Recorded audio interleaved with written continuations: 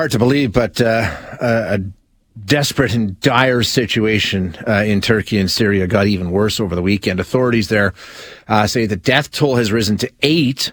Now, that's in connection to the the aftershock that took place 2 weeks after the original earthquake. It happened this weekend, magnitude 6.4. The original earthquakes killed 45,000 plus.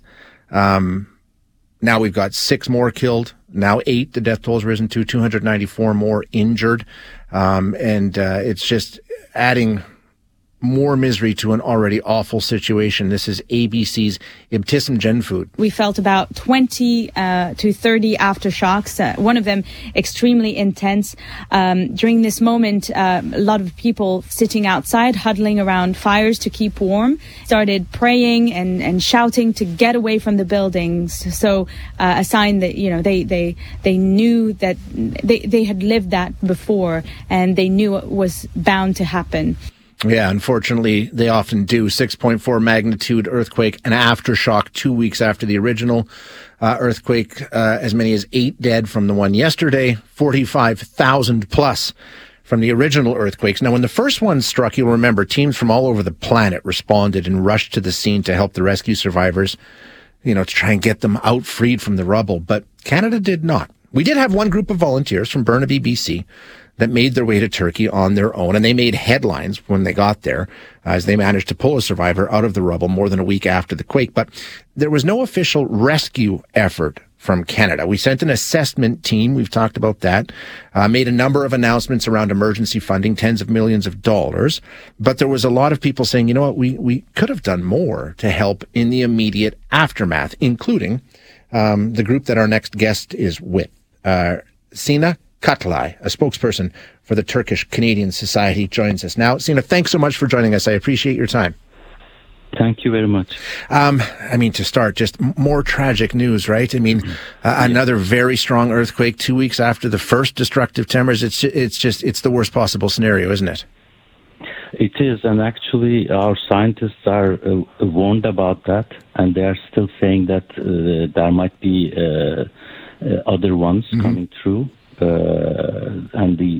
It looks like the earth, this crack going through that sea in Israel is very active now, and it seems that the aftershocks and possible new earthquakes are on the way.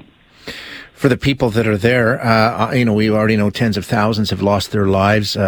Entire buildings collapsed and destroyed with this continued threat of more. How does that complicate things? Rescue efforts, rebuilding, recovery, all of that is put at risk now. Certainly. This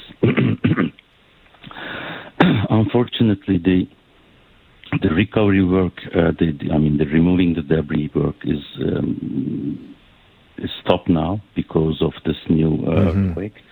And now the focus went back to, rescue. But fortunately, it is not much. It seems that only 6 under the debris now. They are trying to save. But in general, this is a massive scale. One of the biggest earthquake in the history of the world, it seems like. And the impacted area is so big. And about 13 million people impacted. So that's why the effort is not short term, right. And especially the quick action needs to be to help the people there in the winter condition, living under the winter condition without house. I think you make a really good point. The effort, the international effort to offer assistance, it's really 2 phases. You've got the immediate, you've got the long term. In terms of the immediate, I know your group reached out to the federal government almost immediately and had some concerns about the response. Tell us about what you wanted to see from the Canadian government and what you did see. Yeah, certainly. Our expectation. So Canada is one of the having the best teams, one of the best teams in the world for search and rescue, and especially in the winter conditions. So that's why our expectation was to immediate deployment of those teams into the response to save people. But unfortunately, it delayed. The only ones that went to Turkey is from Barnaby. And it seems that there is a connection issue between governments to get those, approvals.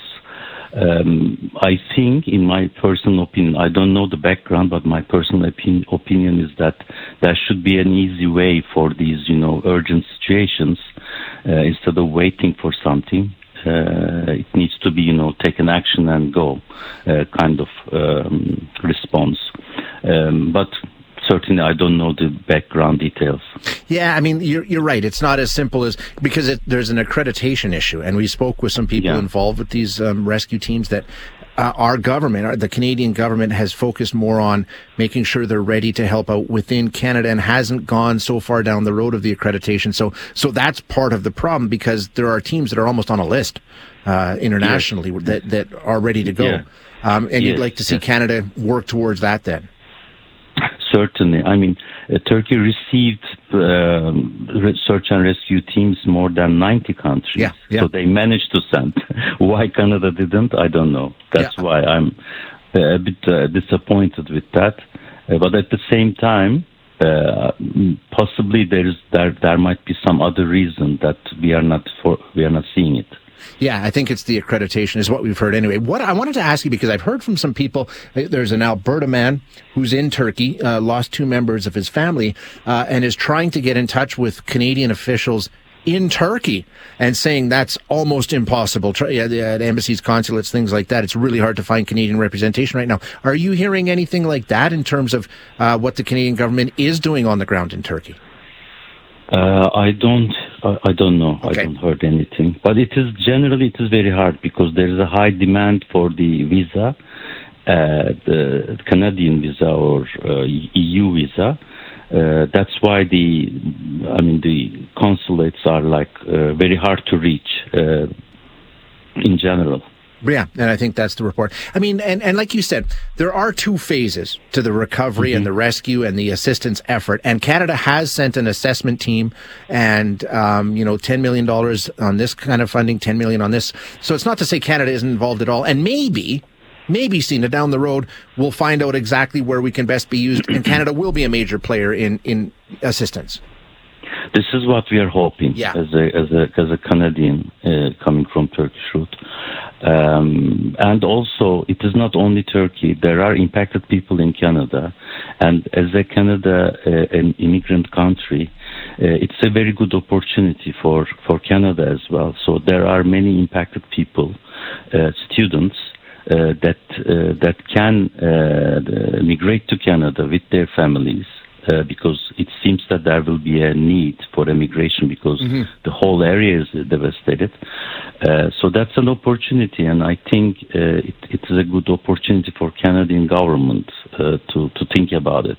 Yeah, I think you're right. And there'll be years of ways to offer assistance to that part of the world. So, Asina, thanks so much for joining us today. I appreciate it. Hi, it's Shauna, and I might be a bad parent because my kids think French fries are vegetables. Hey, it's Ryan, and I might be a bad parent because I went out for wings when my wife was in the hospital after giving birth. Johnny here. I might be a bad parent because in my house, the tooth fairy gives pocket change. But we're not alone. Len emailed us and said his 6-year-old daughter's Tarzan moment going from love seat to lazy boy by curtains made him more proud than any dance recital. And Andy left his 2-year-old at the rink. All right, guys, I'm sure we're not alone. Like Andy's kid. For stories and confessions like this, make sure you check out our podcast. It's called Bad Parents, and it's available wherever you get your podcasts. I left a glove at the rink.